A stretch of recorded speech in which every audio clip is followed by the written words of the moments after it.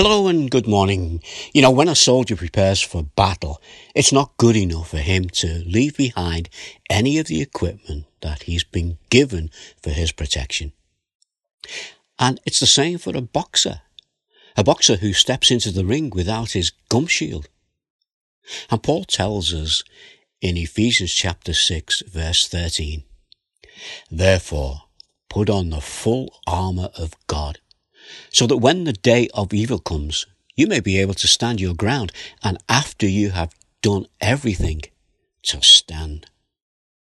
This is why the full armour is needed.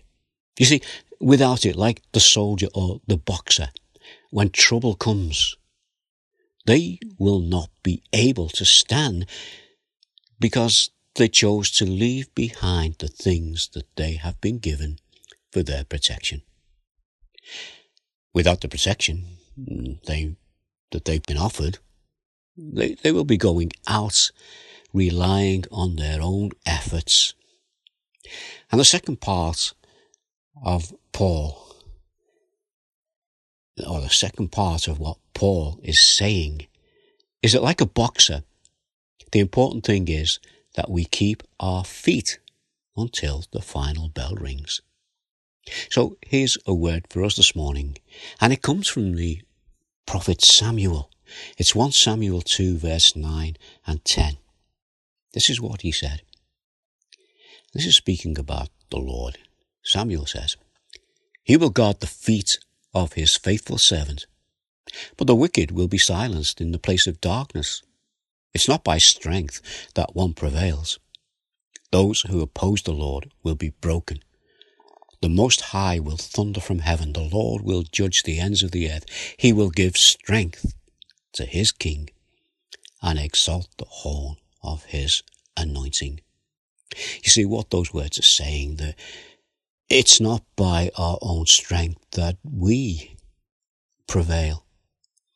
It's the Lord who will be our strength. And as we stand clothed in his protection, the armour of God, then we will stand fast. Listen to what the psalmist says in Psalm 5 verse 11. "But let all who take refuge in you be glad. Let them ever sing for joy. Spread your protection over them, that those who love your name may rejoice in you." Great words there.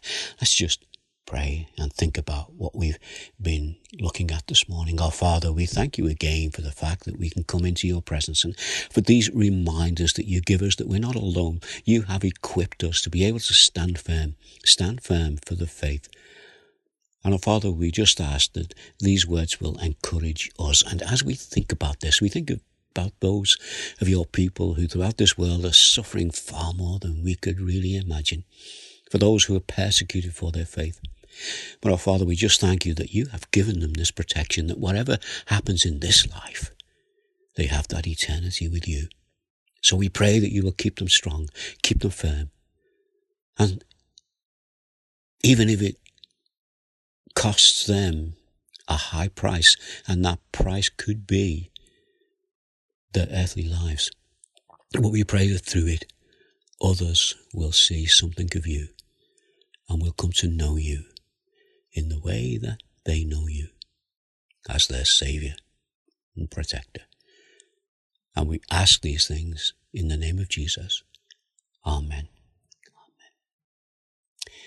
Well, how about the words from a hymn by George Duffield Jr., who wrote this as a poem that he dedicated to his friend, a man called Dudley Tyng, whose dying message for the ministers who would follow him in the work of the gospel was this. He said, stand up for Jesus." And that led George Duffield to write the poem that became a hymn, just the first words from this hymn for us this morning. Stand up for Jesus. Stand in his strength alone. The arm of flesh will fail you. You dare not trust your own. Put on the gospel armour, each piece put on with prayer.